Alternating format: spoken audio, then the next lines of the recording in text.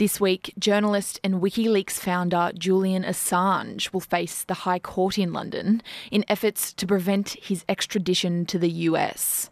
If convicted, Assange faces a maximum 175 years in prison, and this may be his final chance at freedom. Independent MP Andrew Wilkie will attend the hearing in London, and The Wire's contributor from Bay FM, Dr John Jiggins, spoke to Mr Wilkie about Australia's most recent statement on Julian Assange. Government's recent change in position in response to my motion calling for the US and UK to drop the matter and let Julian come home. The fact that the government voted strongly in favour of that motion, in fact, I think the final numbers were 86 for, 42 against.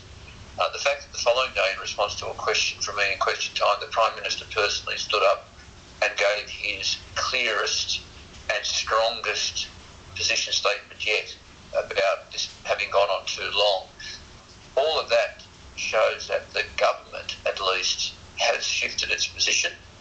Now, whether or not that's being noticed in London or Washington is unknown, but I think it would be very, very hard for them to ignore such a clear position now by the Australian government that this has gone on too long. While you're in London, will you be seeking a talk with James Cleverly, the Home Secretary of England and Wales, who has a final decision on extradition? Regrettably, I'll only be on the ground in London for about 14 hours, so there won't be time to meet with the British government officials or members of the British Parliament.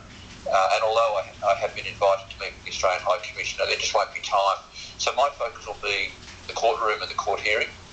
And I think that's important nonetheless, because it's important the Australian parliamentarian bears witness to what's going on. I think the very important point that now a clear majority of the Australian Parliament, including the Australian government and the Prime Minister personally, are all of the view that regardless of what you think about Julian Assange, the fact is he's been incarcerated in one way or another for 12 years or so.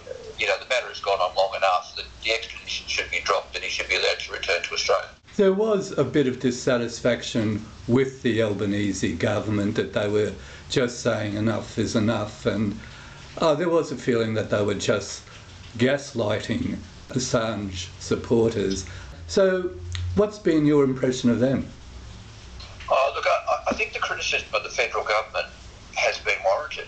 I think until recently they were saying lots of things, but I've seen no evidence of any hard work on their behalf, and I think that's why the Parliament's strong support for the motion is so significant, because it clearly indicates a significant shift in the government's position, the Parliament's position. There's no obligation on the government obviously, or the Parliament to act on a motion, but I think the importance of it is that it was such a clear, strong statement finally.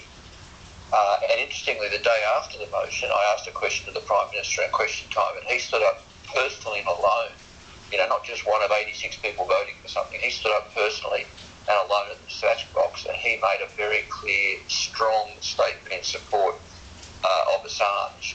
That's never been done before, and I know that will not go unnoticed at the US Embassy, the British High Commission, and through them to London and Washington. I noticed that one of the people who abstained from voting was Barnaby Joyce, who seems to have been a very strong voice for Assange. Do you know why that happened?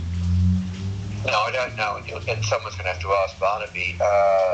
To Barnaby's credit, he has been for a long time a very strong supporter of Assange. Not in that he particularly likes Assange. I think he said that he doesn't particularly like him at all. But Barnaby, for years, he has called for the charges against Assange to be dropped, the extradition to be dropped, and for Assange to be released. That he didn't vote one way or the other for the motion was very disappointing. And I'm just speculating now, John. I mean, some members of the opposition claim that the motion was too anti-US, which I could only think they haven't read the motion, because I don't know how you can draw that conclusion. I suppose there was also the issue that Barnaby would have had to cross the floor, and given that he's a he's an important figure in the opposition. He might have felt that crossing the floor was a step too far, so he decided to step out. Someone in that position in a political party, and let's face it, he's been in the news lately for all the wrong reasons. He decided to keep a low profile. Although I think his efforts to keep a low profile have probably shone a light on him, because everyone's asking why didn't he vote in support of the motion. That was Independent MP Andrew Wilkie speaking with Bay FM's Dr John Jiggins.